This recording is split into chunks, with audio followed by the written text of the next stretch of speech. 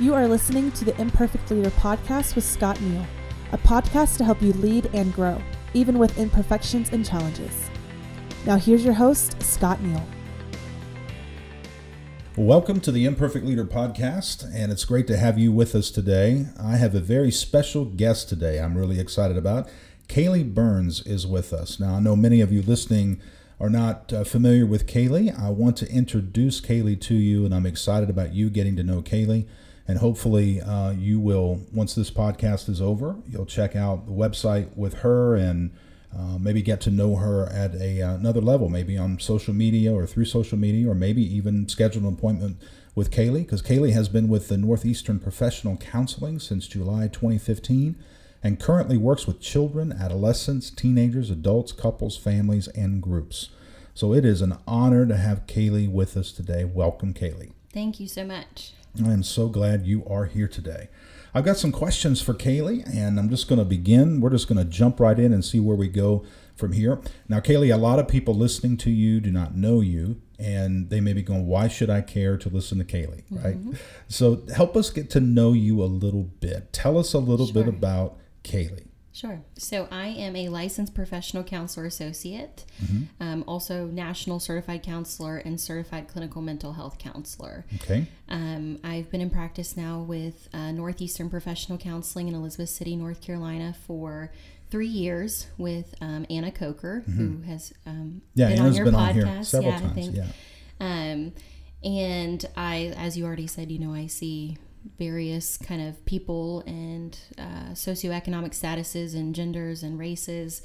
I love my job. Yeah. I love counseling. Cool. I never intended to be a counselor. I was a school teacher previously. And where was this? Where were you teaching? In Currituck County. Okay. Mm-hmm. Yeah. So I did my undergraduate at Texas A&M University, and then I did my graduate degree at Regent University. Okay, so you were teaching in Currituck. I was teaching in Currituck. And decided you would change careers. Yes. Wow. So it's kind of twofolded what happened. The first was I was teaching, and as I was teaching, I just started to care more about the students and their stories and what they were going through, rather than the curriculum. I just wanted to have them in my classroom at lunchtime and just talk to them and instill, positive character traits.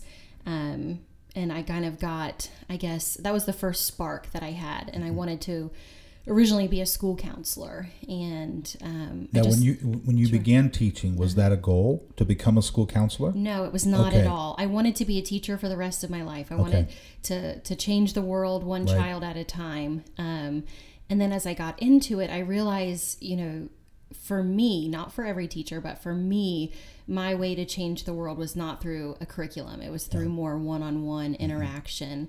And that's where I had the idea of being a school counselor. Right.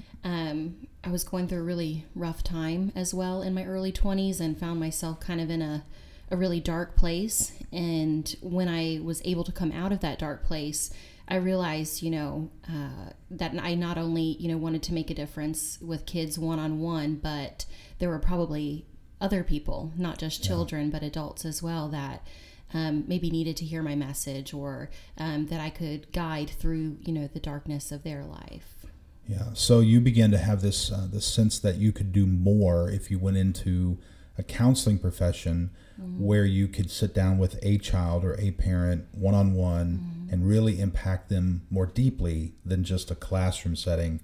Correct. With just a bunch of kids in one room. Yes. Yeah. Wow. Yeah. And I could be, I just have a heart for people, and I would rather spend my time talking to people and getting to know their stories and getting to know them on a personal level versus just, you have the opportunity in a classroom, but it's very different because you have a pacing guide that you have to follow, and you have set things that you have to do and meetings you have to go to, and it's really hard to get to know kids intimately as you would like. Sure. Now, you mentioned you went through a dark time, so it sounds to me, just in your description, that this is personal. You went through your own struggles, and maybe, I'm just assuming, and just kind of guide this as we get into this, but it sounds like you needed someone in your life maybe at that time, maybe when you were a kid, and you want to now be that person to some other kids. That's so this correct. is somewhat personal. Can you tell us a little bit about maybe some of that dark period and Sure. and how you came out of that, and now you want to return the favor, if you will, to some Absolutely. other kids or help them? Yeah.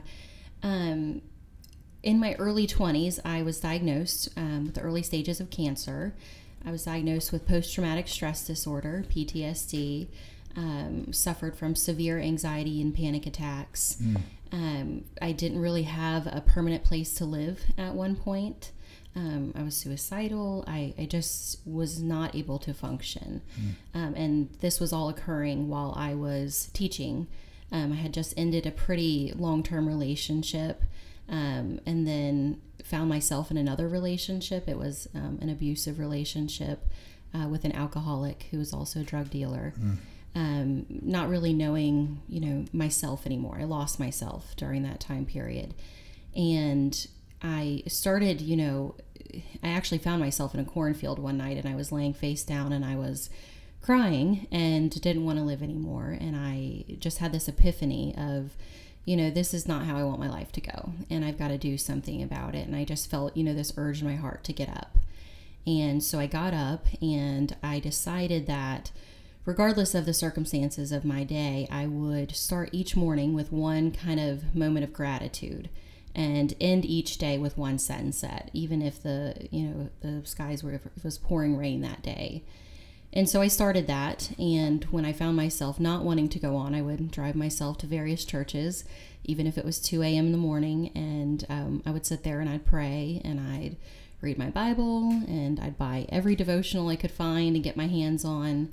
I was a pretty private person during that time, so I didn't share a lot of what was going on in my life or really have like a close, kind of support network. So someone looking at you from the outside would not know Would never that all have this was known. going on inside of you. That's correct. Yeah.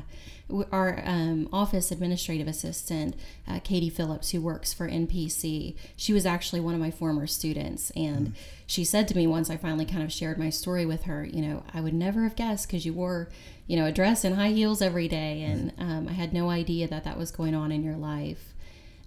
But it was. And, over the course of an entire year, it was my only kind of objective was to find myself and to get my life put back together little by little. And on that 365th sunset, I actually felt a sense of peace for the first time, which was pretty cool. All right, I got to ask some questions here. Sure. One, where did you find that ability to, get yourself up every day and find something good, be thankful for the sunrise and the sunset? I mean, something had to have either been built into you as a child. I'm assuming you had some faith at this time. You were a follower of Christ at this time in your life. Is that where you found the strength, or what? Did you have someone in your life who taught you what to do when you were at the bottom? Where did you find that? Well, my mother was very instrumental and very supportive of me during that time, and my faith was everything. I tell people all the time, I don't know, how people who aren't spiritual or aren't religious or, don't believe in a higher power get through those tough times, because that's what I held on to. And I just kept saying, over and over, God will never leave you nor forsake you. He has plans and hope and a future for you. Yeah. And even when I couldn't really find anything to be grateful for, I would just say, thank you for my breath. Thank you for the sunshine. Those kinds of things. Is it fair to say during this time you were depressed? I mean, this was a deep depression. Absolutely. You were in for like a year, a solid year? Absolutely. And what was Kaylee a depressed person prior to all of these traumatic events that occurred in your life? Like, did you struggle with that as a child and it came back, or were you pretty happy and healthy and strong, and then you went through some things and it turned you more into an anxiety-ridden, depressed person? I think at periods, throughout my life, I was depressed or I was anxious. Always struggled with perfectionism, feeling like I had to be the best at everything, be the best at, grades and sports and in relationships and that kind of thing, which caused a lot of anxiety. But I feel like in my early 20s was when I became self-aware of what I was doing and the things that had happened to me, and the people I was associating with, and realize the path that it was taking me down. So I became more depressed because I finally woke up and I realized, what I was doing, and I knew I needed to make a change.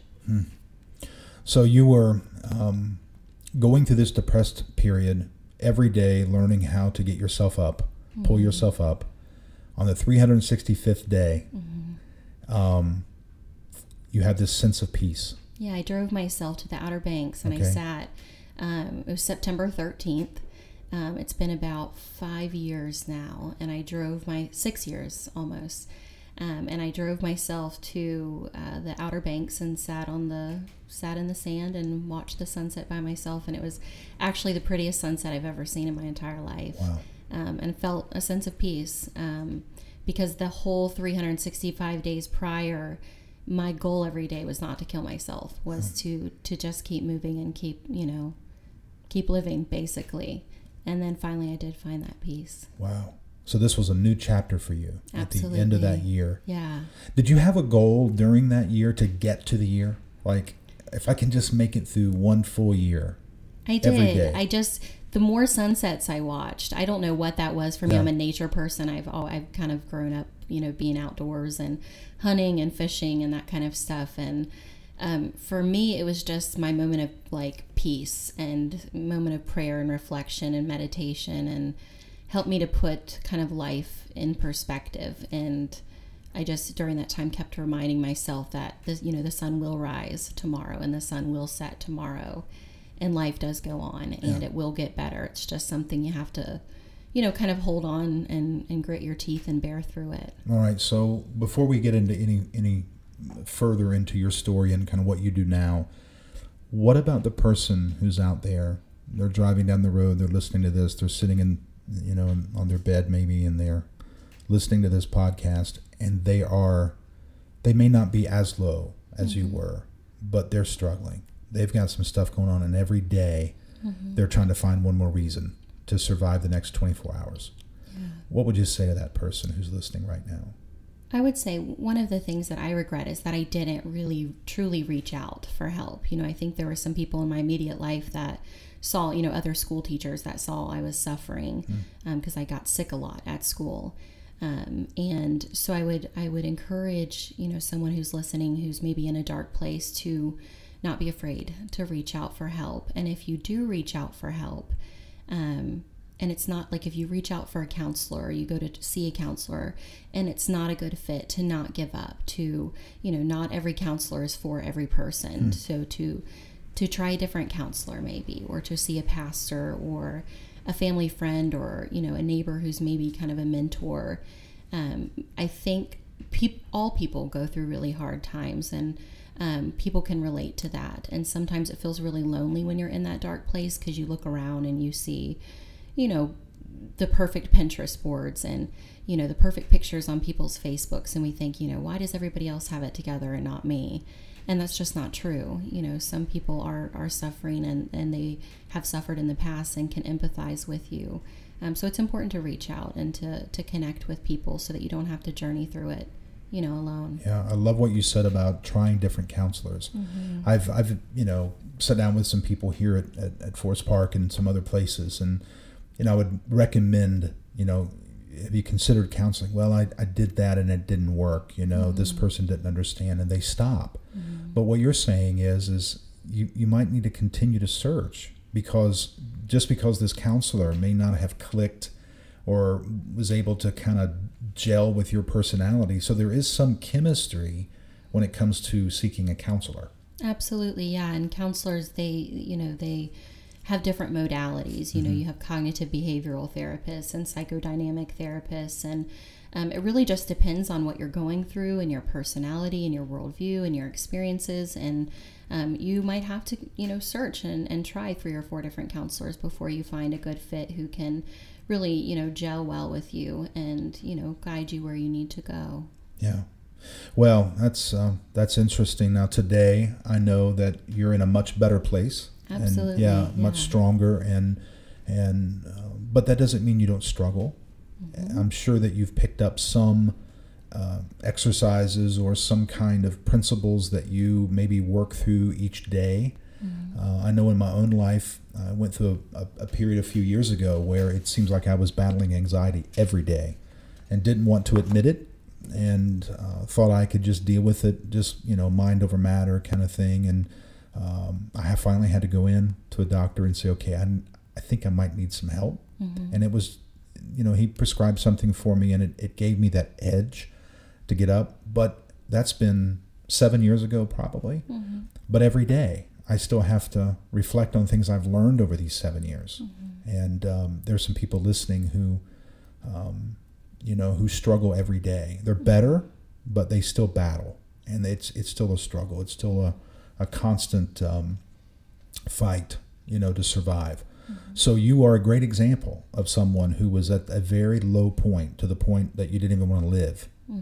You got through it each day. And today, you're able to turn around now and help other people who are there. Do you see yourself often when someone is sitting in front of you? Can you recognize some of those symptoms, and you go, okay, I was there? Yes, yeah. and every now and then I will share my story with some of them, because there is always hope, and I think it makes my job easier to have lived through that, because I can connect with them on that level, and having been there firsthand, I can offer, some concrete strategies that, can help them. It's not always just about what a textbook says or what your training says. Sometimes it's about personal experience. Yeah. And you've been a counselor now for how long? 3 years. 3 years. And this is full-time? It's full-time, yeah. And how many people probably per week do you see, or maybe per day? I'm not sure how you... I see about 37 to 40 per week is what, on average. Some weeks it's less, some weeks it's maybe 33 people. So it's a slam-packed schedule. Yeah, that's a lot. Yes, yeah. And you're with someone for what, an hour? An hour, okay. Yes. Yeah. And that's just all day long. People all day coming long. in. Yeah. And you find joy in that, though. I do. Yeah. I love it. Some days are heavier than Sure. others. But I just love seeing people, making changes in their life, and waking up. Yeah. What would someone might be surprised at when it comes to the life of a professional counselor? What might be a surprise for them to know about you or about counseling in general? So one of the things that I hear very frequently when people come in and they sit on my sofa for the first time, they'll say, I promise I'm not crazy. I don't even know why I'm here. Please don't judge me. So you hear promise that a I'm lot. not crazy. Yeah. And so I think what people would be surprised to know is I don't work with crazy people. I work with everyday average people, and that's what counselors do. I don't really believe that anyone is crazy, to be honest. I just think people have, varying levels of needs. That's a great point. Yeah. And people have such a fear of admitting they need to go see a counselor. It's almost like that is like the ultimate weakness, because they think, I can handle this. If their arm was broken, of course they would go to the ER. If they had a blood disorder or something like that, they would go in. But it's hard to get some people to admit that you need to go see a counselor, and it's okay. And it's okay. Yeah, you don't have to be severely disturbed Right. before you go, see a counselor. It's actually a true sign of strength when somebody says, hey, I need a little bit of guidance. I need a little bit of help here. I need an additional tool for support. Yeah. What's typical as far as how many times a person comes in for counseling? Oh, it just depends. It really just depends on the person and their situation. Some people come in 2 or 3 sessions, and then they've got kind of what they've needed. They've, I always say people come in with the answers. They just need help revealing those answers. We do sometimes give advice, but that's really not our job. It's just to guide people. But then there's people that I've been seeing now for 3 years, on a weekly basis, who need, maybe have some, more severe traumas in their life and need some additional help. Yeah. Well, let's talk through a little bit about what you do, because I know you specialize in a lot of different areas, and I want to kind of get into 2 today on this podcast, and I'd love to have you back at another time and maybe talk through some other ones that you specialize in. But today I want to talk about kids, parenting, discipline, because that is a huge topic, and it is confusing to a lot of parents. As you well know, have this new baby, and you so cute and cuddly, and you think, oh, this is wonderful, and then the baby starts growing up and begins to not necessarily follow, your instructions, and you're thinking, what do I do? So who do you see often walking through your door? What kind of parent? What's a common issue when they come in for help as a parent? So the parents that I see, most commonly are exasperated parents. They've tried everything that they possibly can and nothing is working. And they, of course I have parents that come in too, and they just need a tip or a strategy here or there, but most are kind of at their wit's end, and they feel like their child's out to destroy their life and they don't know what to do about it. And so they come, a lot of times parents will bring their children to me and will just say, like, fix them. But that's really not how it works. So often parents will bring a child with them into counseling? Is that common? It is common, okay. Yes. And how I get to counsel parents is mostly I see the child first and I realize it's not really the child's issues, but it's how the parent is responding to the child. Okay, so a parent will call and make an appointment for their child. Correct. Because they think, okay, the child's broken or the child needs some help. The child comes in, you begin to interact with the child and go, okay, it's not just the child, it's the parent. And then I tell the parents, I have bad news for you. It's you. It's not your kid. And what's the common reaction when you say that? They're a little surprised. Yeah. I do it with a smile. Sure. I don't do it to be mean or ugly. And parents love their kids. I've never met a parent that didn't love their child. Sometimes parents have weird ways of showing that love. But they all love their kids. It's just, what works for that family. And I tell them, I'm not here to judge you. I'm not here to, tell you you're a horrible parent or what you're doing is wrong. I'm just here to find, help you find something that's more effective, that works for you and works for your family. Yeah. Is there a typical age you see a lot? Like it seems to be when the child gets around 7 or 8, or is it 10 or 12, or what's a common age when the parents just become this exasperated parent? Or is there a common age? I don't know. There's not really a common age. I find, though, that I see a lot of teenagers. Okay. Because there's a very volatile period in their life, especially with all of the bullying and the social media, and they have a lot of anxiety and a lot of depression. Is that more common today? Much more common, yeah. Because of the reasons you just gave? Absolutely. I can't tell you how many kids, teenagers, come sit on my sofa and tell me that they're just crushed because somebody ended their streak on Snapchat, which basically, you have to keep a streak, you have to talk to somebody every day. And some of these kids have 50 to 100 people that they're trying to keep this streak with. And I ask them, well, what are you sending them every day? And they say a picture of my forehead or a picture of, the ground. And to me, that's just so bizarre because life is short and there's so much more that these kids could be doing to feel fulfilled and get connected. But they're dating through, Snapchat by basically sending random pictures of whatever they're passing at that moment. And then when somebody ends the streak, they've put all of their worth into that, and now they're left feeling crushed and that they're unworthy and unloved and not wanted because, somebody dissed them on social media or ended their Snapchat streak. Yeah. Wow. And what advice do you give the parent who, let me ask you this, are many of the parents surprised to learn that about their child?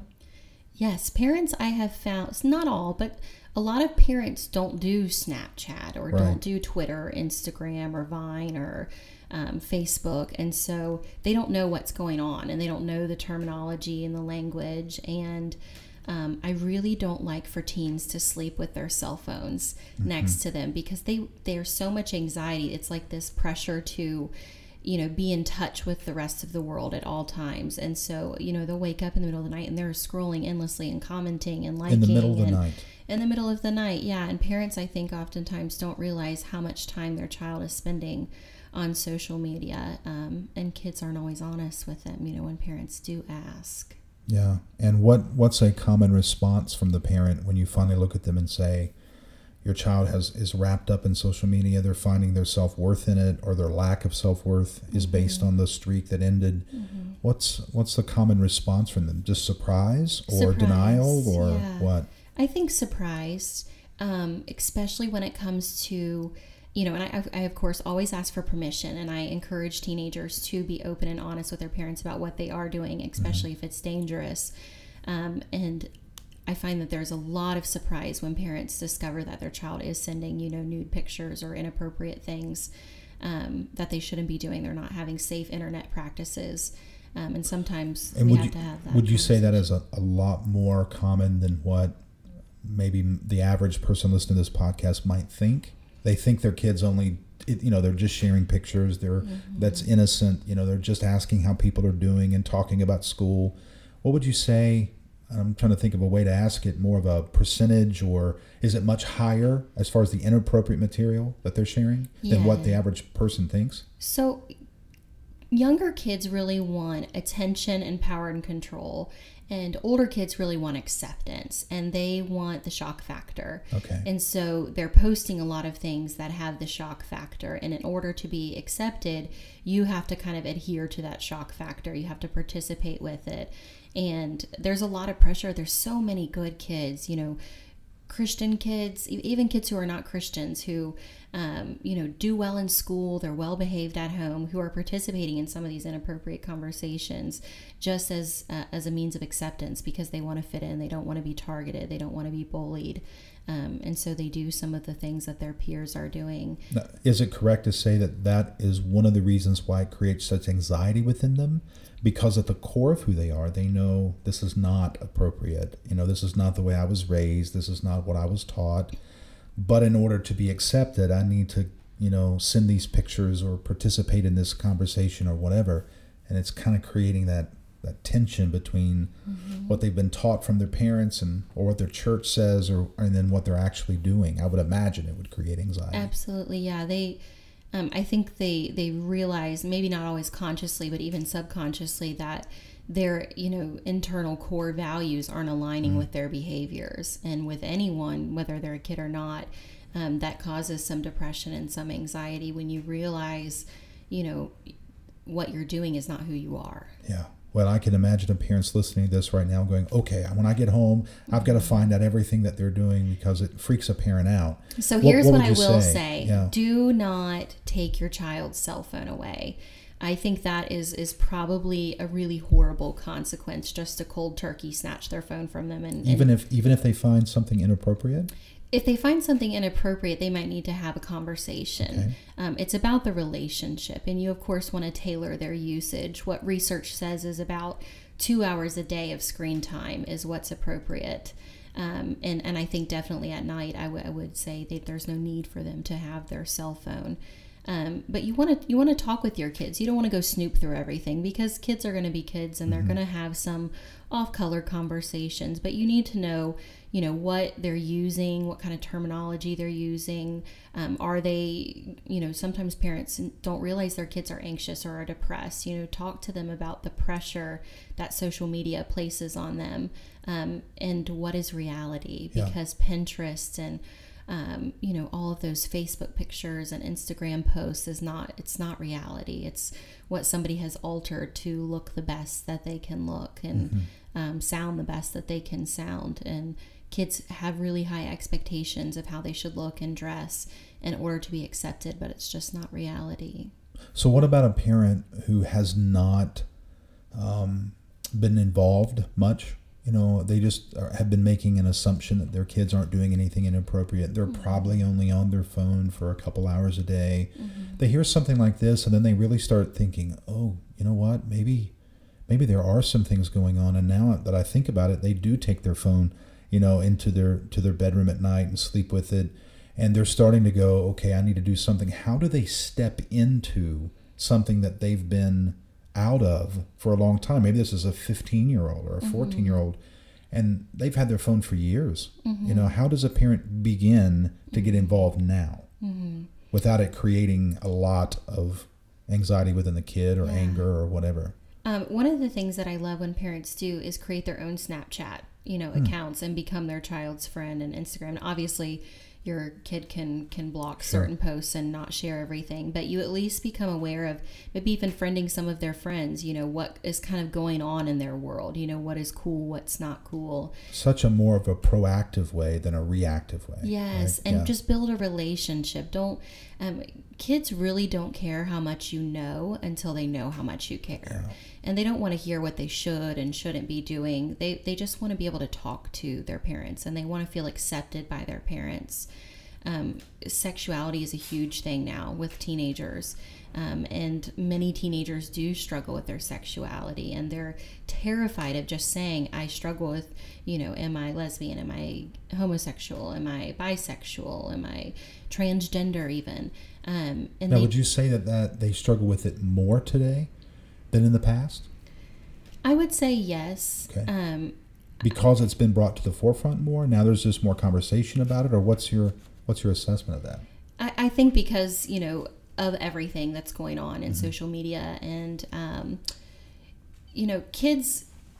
I think kids are becoming more accepting now. Okay. And they want to be their true selves, and I heard just the other day from a teenager, I can openly admit that I am, bisexual at school, and nobody really cares, but then I go home and I feel, ridiculed, and I feel, berated, and I can't even, I just have to smile and just eat my dinner and then just go to my room, because I think sometimes parents do, not all parents, but sometimes parents do have kind of an old school approach, and are very quick to say, well, that's wrong or that's right. And maybe some of their things are wrong, but kids aren't going to be open or think about their choices unless there's conversation first. The moment you say, well, you shouldn't be doing that, or that's wrong, or in the Bible it says, the kids are just turning their ears off. They don't even care what the parent has to say after that. So you have to have open dialogue with them, even if you disagree with their behaviors or their choices. So the approach matters. Approach greatly. matters. It's everything. Yeah.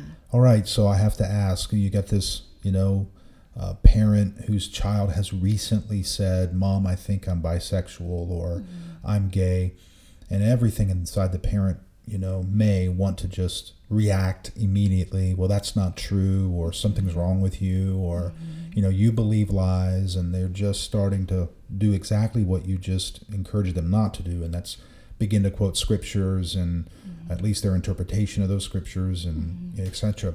What should that parent do? Because I would imagine that a parent is somewhat shocked. Of course. So what would you say to that parent? Here's what you should do if your teenager comes out and says, okay, Mom, I'm gay.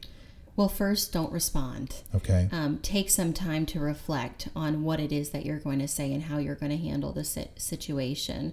Initially I would say something like, wow, like that must have taken a lot of courage to come out and say, thank you for sharing that with me. I'm going to think about this. Can we talk some more tomorrow? And then think about it, because oftentimes, when you hear something like that, a parent's adrenaline is spiked and they're thinking, oh my gosh, what is this? What does this mean? And they're not thinking clearly. And then they respond, and the child ends up feeling more ashamed and more hurt, and then doesn't want to be vulnerable anymore because the response was not favorable. So then they shut down. And then maybe they don't want to share other aspects of their life. So first would be to think about it. And go ahead and think about that now, because you never know what your son or daughter is going to tell you tomorrow. Absolutely. So go ahead and be proactive and think through, okay, if my child came and said this to me, how would I respond? Yeah. Yeah. And then when you're, asking questions or you're approaching it, you want to ask open-ended questions. You don't want to start quoting scriptures or saying... Because that closes the conversation down. Yeah. Right? And I'm not saying that you can't ever do that, but you have to first build the rapport and build the relationship that says, I accept you. An acceptance doesn't mean you like it. It doesn't mean you condone it. It just means it is what it is. Right. You want to convey that message first before you really start to challenge some of those thoughts. In therapy, I don't even start to challenge teenagers really until like the third or fourth session. So you just mainly listen. mainly listen. Yeah. Find out where they are and what's going on. Open-ended questions. I try not to ask yes or no questions or, give them advice. Well, here's what you should do, or you need to go tell your parents right away. I just listen and ask open-ended questions. And then if I feel like maybe they have, some cognitive distortions, then, the third or fourth session, then I'll start to challenge some of that thinking, because they know that I'm doing it then from a place of love and not from a place of judgment. Right. That's good. Yeah. So when you ask those open-ended questions, you keep the conversation going so that you can even get possibly even some more information from them that can help you really find out where your child is. I guess that'd be similar to going to a doctor, and as soon as you walk in, the doctor asks you, what brings you in today, and you give them one thing, and then they start to try to diagnose everything, and you're like, well, hold on a minute, I've got 4 other symptoms too, which could change the diagnoses, I guess. Absolutely. So it's keeping the conversation going. Correct. That's good. Yeah. And I think a lot of parents, unfortunately, we overreact as soon as we hear one thing that our child says, and it closes down. They go to the room, and then not to take it personal. I stress that so much to parents. If your child is drinking or doing drugs or struggling with their sexuality, it's not necessarily because you did something so wrong and now they've made these choices. And parents will go into freak out mode. Well, how can I immediately stop this because this makes me look bad? And sometimes kids need the freedom to fail. They need to. I always say, when you're teaching your child how to swim and you're in a pool, you hold on to them, you teach them how to kick and everything, but eventually you have to let go. And every time if their head goes under, you jump in to save them, they never learn how to swim. And so sometimes it's really, really hard for parents to watch their kid's head go underwater a couple of times and not rescue them. To let them get that bad grade, because they didn't do their homework. Because in those experiences, kids are learning. Yeah, that's good. That alone, the advice you've just given, the truth you've just given alone would save so many arguments and so many just relationships that begin to rust. And often, I would imagine, a 14-year-old, 15-year-old, really any age, but especially around that time, they're closed down from mom and dad. They go to their room or they go wherever, and their phone gives them access to people who will accept them everywhere. Absolutely. And then it just begins to destroy the relationship at home and build sometimes a faux relationship with somebody else. And because there's always going to be somebody out there who will accept whatever it is you do. So as a parent, you might as well be the one who tries to create the most accepting environment as possible. That's good. Well, parenting is difficult. It's challenging. We've already talked about a few of those challenges.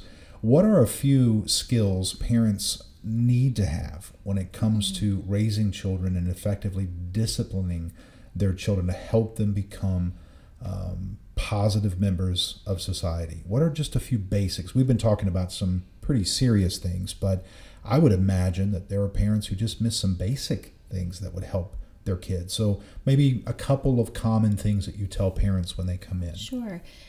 So there's so many vital skills, but I like to keep it kind of simple, because it really does boil down to what that relationship dynamic looks like. And there is no textbook on parenting. There is no do X, Y, and Z and your child will end up perfect. That doesn't work. When it comes to discipline, this is where I see the most issues, because it's ineffective disciplining, but very well intended. But it's actually like fueling a fire, dumping gasoline on a fire, and then the fire explodes, and then the parent gets burnt, and now they're crying. But they escalated the situation. The parent escalated the situation. How did they do that? So with discipline, I'm going to kind of go over 5 R's of consequences that I feel are important. The first is that it's got to be respectful. If you're shouting at your kid because they just shouted at you, you're telling them you have to be respectful to me, but I don't have to be respectful to you. And that is very confusing for a child's brain. Adults, and just to touch on the brain real quickly, there's 2 main operating systems. There's the limbic system and then the prefrontal cortex. Kids do not have a fully developed prefrontal cortex, so they cannot make logic of things like an adult can. And your brain is developing up until about age 22 to 25. So kids' brains are confused. You have to be consistent and you have to practice what you preach. And so being respectful is the first most important thing. And I like to refer to consequences as consequences, not punishment. Okay. Punishment is not very effective. Punishment shifts blame on kids. It causes kids to feel shame. And punishment oftentimes inflicts pain, Can spanking your child work? Yes, if you're consistent, but it's going to work because it's instilling fear. It's not instilling respect. So consequences are more effective than punishment. The second R is related to the offense. So if you can, and it's not always easy, a lot of times parents, especially with teenagers, will resort to right away, take your cell phone away, which if you take their cell phone away and that's their sole source of acceptance, now you've just created an even bigger issue, because now they're going to have to resort to other unhealthy areas to get that acceptance. So you want to try to make it related to the offense if possible. And try to implement natural and logical consequences. So it wouldn't make sense. Let's just say you have a toddler who pees on the toilet seat all the time, or leaves the toilet seat maybe up. If they're leaving the toilet seat up, you have to ask yourself, what is the natural consequence? Well, there really isn't a natural consequence other than the fact that it's annoying. So sometimes you have to kind of let those things go because there's no natural consequence. But if they're peeing on the toilet seat, and you sit in it every time and it's really gross and unsanitary, now there's a natural consequence. So you would say, you know what, little Johnny, now you're going to have an extra chore. You're going to have to help mommy clean the toilet because it's really dirty. And I want you to take this brush and you have to scrub. And every time you do this, you're going to have to clean this toilet. So that's kind of a related consequence to the offense. And if there's not a natural consequence, parents really have to evaluate, why am I so upset? Why am I so upset because, my daughter's twirling around in the store? Is it because it's annoying or because it's going to break something? Yeah. That's really, really good. Yeah. I think a lot of parents, I know a lot of parents, I have done this when my children were little, would just be upset over something that was bothering me. I wanted to watch a television show or I wanted to read a book in the middle of the living room and they wanted to play. And they would get in trouble because they were disrupting my quiet time. Yeah, that's really good. And speaking on that, I really love to work from a harm reduction model. So if I have a kid who maybe, a toddler who comes into my office and is like jumping on my sofa, yeah, it's really annoying and their shoes are dirty and they're getting mud everywhere. So I say to them, wow, you can jump so high. That's amazing. I've never seen a kid jump that high. That's incredible. Do you think you could stand on the floor and jump and try to reach the ceiling? How high can you go then? And then I hold my hands up and they try to reach and touch my hands. But that allows them to have the behavior that they want to have instead of just saying, sit down, I'm not going to tell you again, stop acting like that. It gives them the chance to be a kid, but in a constructive way, a way that doesn't, damage furniture or something like that. It lets them, be a kid. So you may not have the, the behavior 100% eliminated, but parents have got to try to kind of figure out how they can tailor that to work for their child. That's good. Yeah. So related to the offense is important, natural and logical consequences, reasonable in duration, especially with younger children because they don't have the full working memory. And, a kid will say, I lost my toys and I haven't had my toys in 2 weeks. And I'll say, well, what happened? I don't know. My parents just hate me. They just took my toys away. Well, that's really not what happened. Maybe they threw a ball and it broke a window. But kids forget by then. And so then it's not effective. Then it just feels like torture to them. So, maybe a day for a 4-year-old, but then a week for a 14-year-old, losing a privilege is reasonable in duration. Consequences always need to be revealed in advance. And this is something I really, really stress because kids can't make wise choices if they don't know what's going to happen if they make a poor choice. The reason why I don't speed is because I've known for a long time that, I'll likely get a speeding ticket. So revealing it in advance, saying, if this happens, then I'm going to have to take away this privilege, is important for kids. And then have them repeat it back to you. And you say, great, I'm so glad we're on the same page. So you have respectful, related to the offense, reasonable in duration, revealed in advance, repeated back to you. And this is from Amy McCready. She's the founder of Positive Parenting Solutions. She has a lot of amazing stuff on her website. And I added kind of one little thing to that, when I work with parents, is to instill hope. Yeah. To say, I know you're a smart kid and you're going to make a really good choice. Even if in the back of your mind you're like, oh my God, I don't know if this is ever going to work. Always state that, and eventually something clicks and the child's like, yeah, I am a good kid and I can make a better choice. That's great.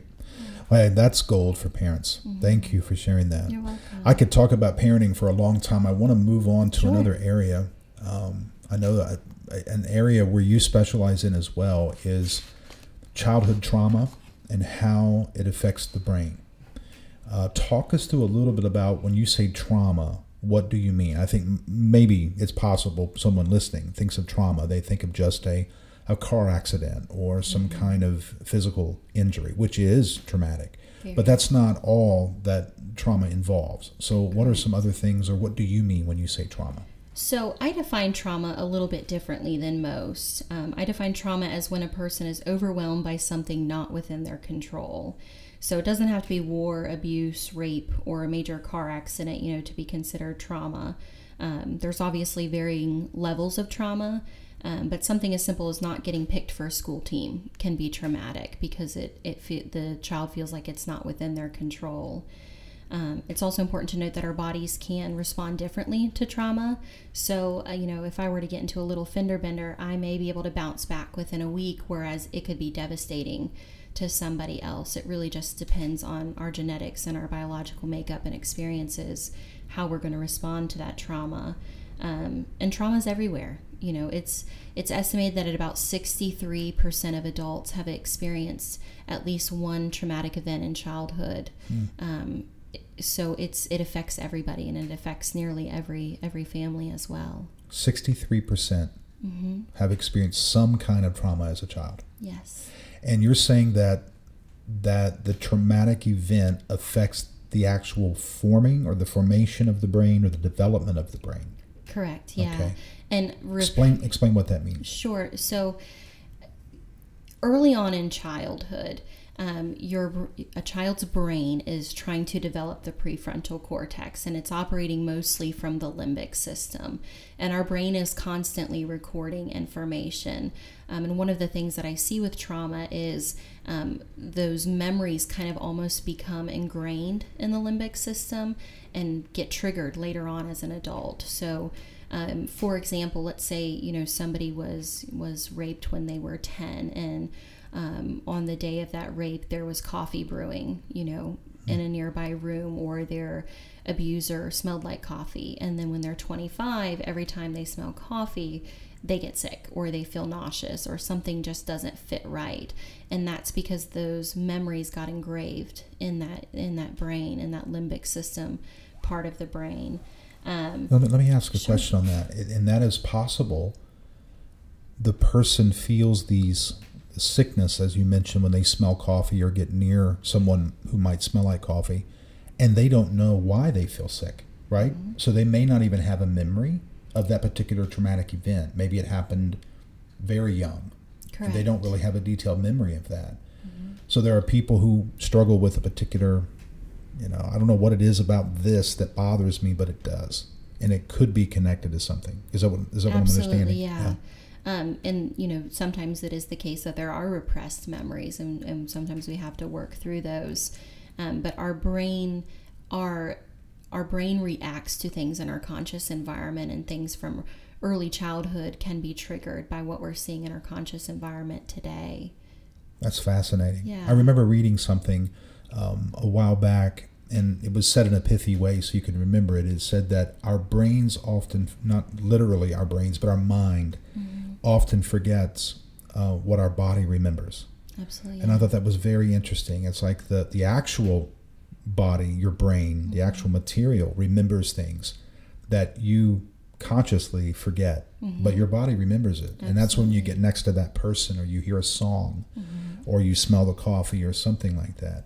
That's very interesting. And are the repressed memories, is that because it's an attempt to cope. It's a coping mechanism, I assume. Yeah, a lot of times people disassociate from their trauma because it is so overwhelming. So they kind of disconnect from their body. And that's why when police go to ask somebody who's just assaulted, they'll say, well, what did your attacker look like? What was the skin color, or what was, the eye color, the hair color? And they're like, well, I don't know.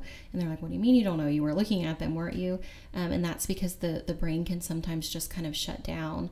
And during that time, during those traumas, there's a chemical in our brain, it's called cortisol. That cortisol rises. And when that happens, all of our energy is being directed towards that. And so the mechanisms in our body that are crucial for survival keep going, but everything else turns off because it needs to reserve energy to deal with that, whatever the trauma is. And so when you have repeated traumas, like repeated abuse, you oftentimes see a lot more physical symptoms, like hair falling out, or a person's skin's really dry, or their nails are brittle, or they have severe digestive issues. Because their cortisol in their brain is at an elevated rate, constantly. So the elevated cortisol creates these other problems within the body. Yes, yeah.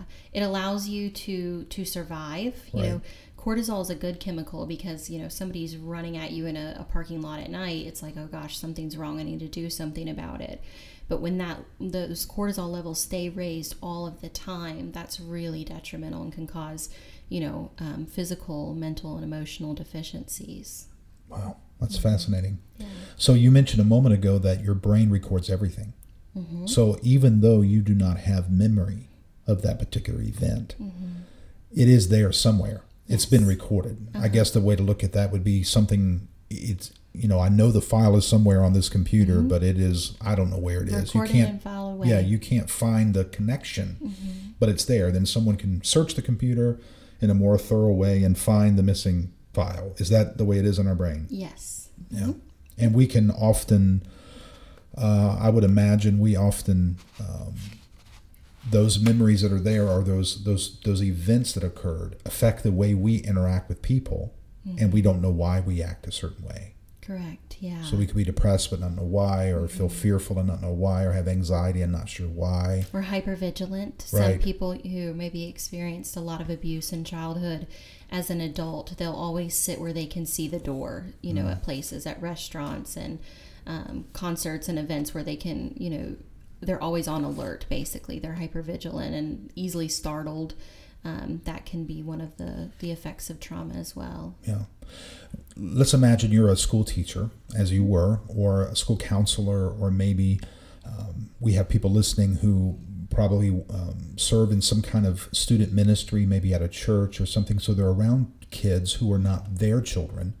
So they don't know if this child had a traumatic event. However, there are some odd behaviors, or there are some, you wonder because you see certain, symptoms, if you will. What are a few common traits of children who have been negatively affected by trauma? What are some things to look for, maybe?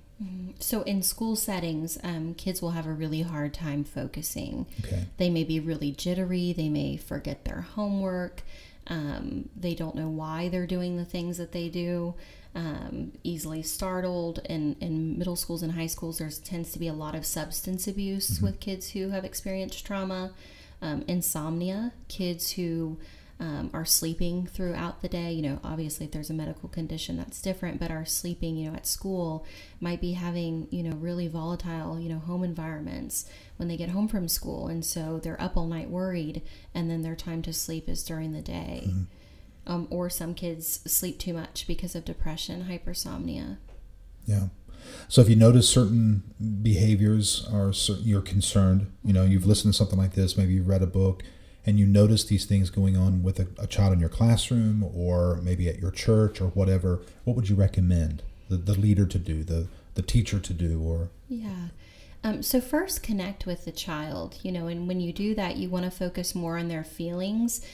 so that you can get more information, not just coming out and saying, why are you sleeping in class, or why didn't you do your homework, but saying, wow, it seems like school's becoming really stressful for you.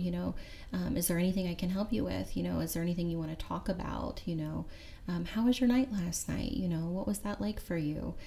Just kind of bonding with them. And then when you connect with a child on their feelings and their emotions and you validate that, they're more willing to open up and say what's really going on so that you can help them. The second thing would be to talk to a trained professional, whether a school counselor or a principal or a community counselor, to see if there's something that you can do, or to give the child and their family a referral. Yeah. And too often, people will respond only to the behavior, and then want to discipline the child for sleeping in class or discipline the child for being late. And that doesn't fix anything. No, and the analogy that I kind of give is when you go to the doctor, and you're stating all of your symptoms, and you have strep throat. The doctor just doesn't say, well, here's some Tylenol, or just get some rest, or just do this, because that's treating just the symptoms instead of the core root of the issue. Yeah. And you need an antibiotic. So with kids, you have to look deeper than the behavior. You have to say what's causing the behavior, and that's what you have to treat, rather than just the symptoms. Yeah. And it takes time. It takes a lot of involvement. And I think I can imagine that teachers often do not have that amount of time when they have 30 kids in their classroom, and maybe 3 or 4, are going through these, or at least exhibiting some of these behaviors, and you're concerned about it. I'd imagine a lot of kids just get overlooked because they just don't have the time to get involved in these kids' lives. Yeah, and a simple smile goes such a long way when you're teaching. I had several kids after I left teaching that said, you're the only teacher who ever really paid attention to me. Wow. And in my mind, I'm thinking, well, I don't remember that. Yeah. But I did. I tried to address kids as they came into the room, and I tried to compliment them, when I thought their shoes looked cool or their hair looked neat. And that goes a long way, because sometimes kids aren't getting that at home, and they need somebody to smile at them, and they need somebody to give them a high five, or say, you know what, you maybe got a D on the test, but I know you worked really hard, and you've been studying, you've been staying after school, and you should be really proud of yourself. Kids start to think that they're not very worthy if they don't have good grades, but school doesn't come easy for a lot of children, and they may be giving 110%, and they need somebody to validate that. Yeah, that's so good. Well, one more question on this, and then we'll move on. There are no doubt people listening, and I see this often here at Forest Park with the families who attend here. They have, maybe they went through a divorce and they've remarried, and the family is now blended, and the child from, the woman you've married, she had 2 children, and the child coming into this new family went through some traumatic events, whether it was a terrible divorce that mom and dad went through, or whatever. And here you are, the step parent, and you're seeing some things within this stepchild that you're concerned about. And you've already given some advice on what to do as far as listening and these things. I'm just curious, that's a more intimate relationship. They're living now under your roof. And there may even be well, you're not my dad. You're not my mom. Stay out of my life, especially if they're a teenager. I'm just curious, maybe some piece of advice that you could give to that stepdad or that stepmom who looks across and sees this kid and goes, this kid's got some issues, some real problems, and I want to help, but I don't know how to break through. I don't know what to do. Yeah.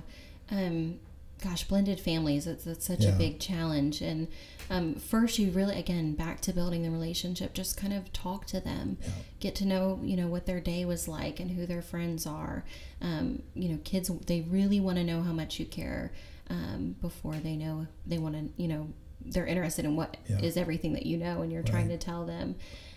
Get educated on trauma. If you're a step parent and you don't know the child's whole history because you haven't been there, maybe you're newly married, just kind of get educated on trauma, what trauma does to the brain, and make sure that your expectations are reasonable for the developmental age of the child, and then take that trauma into consideration as well.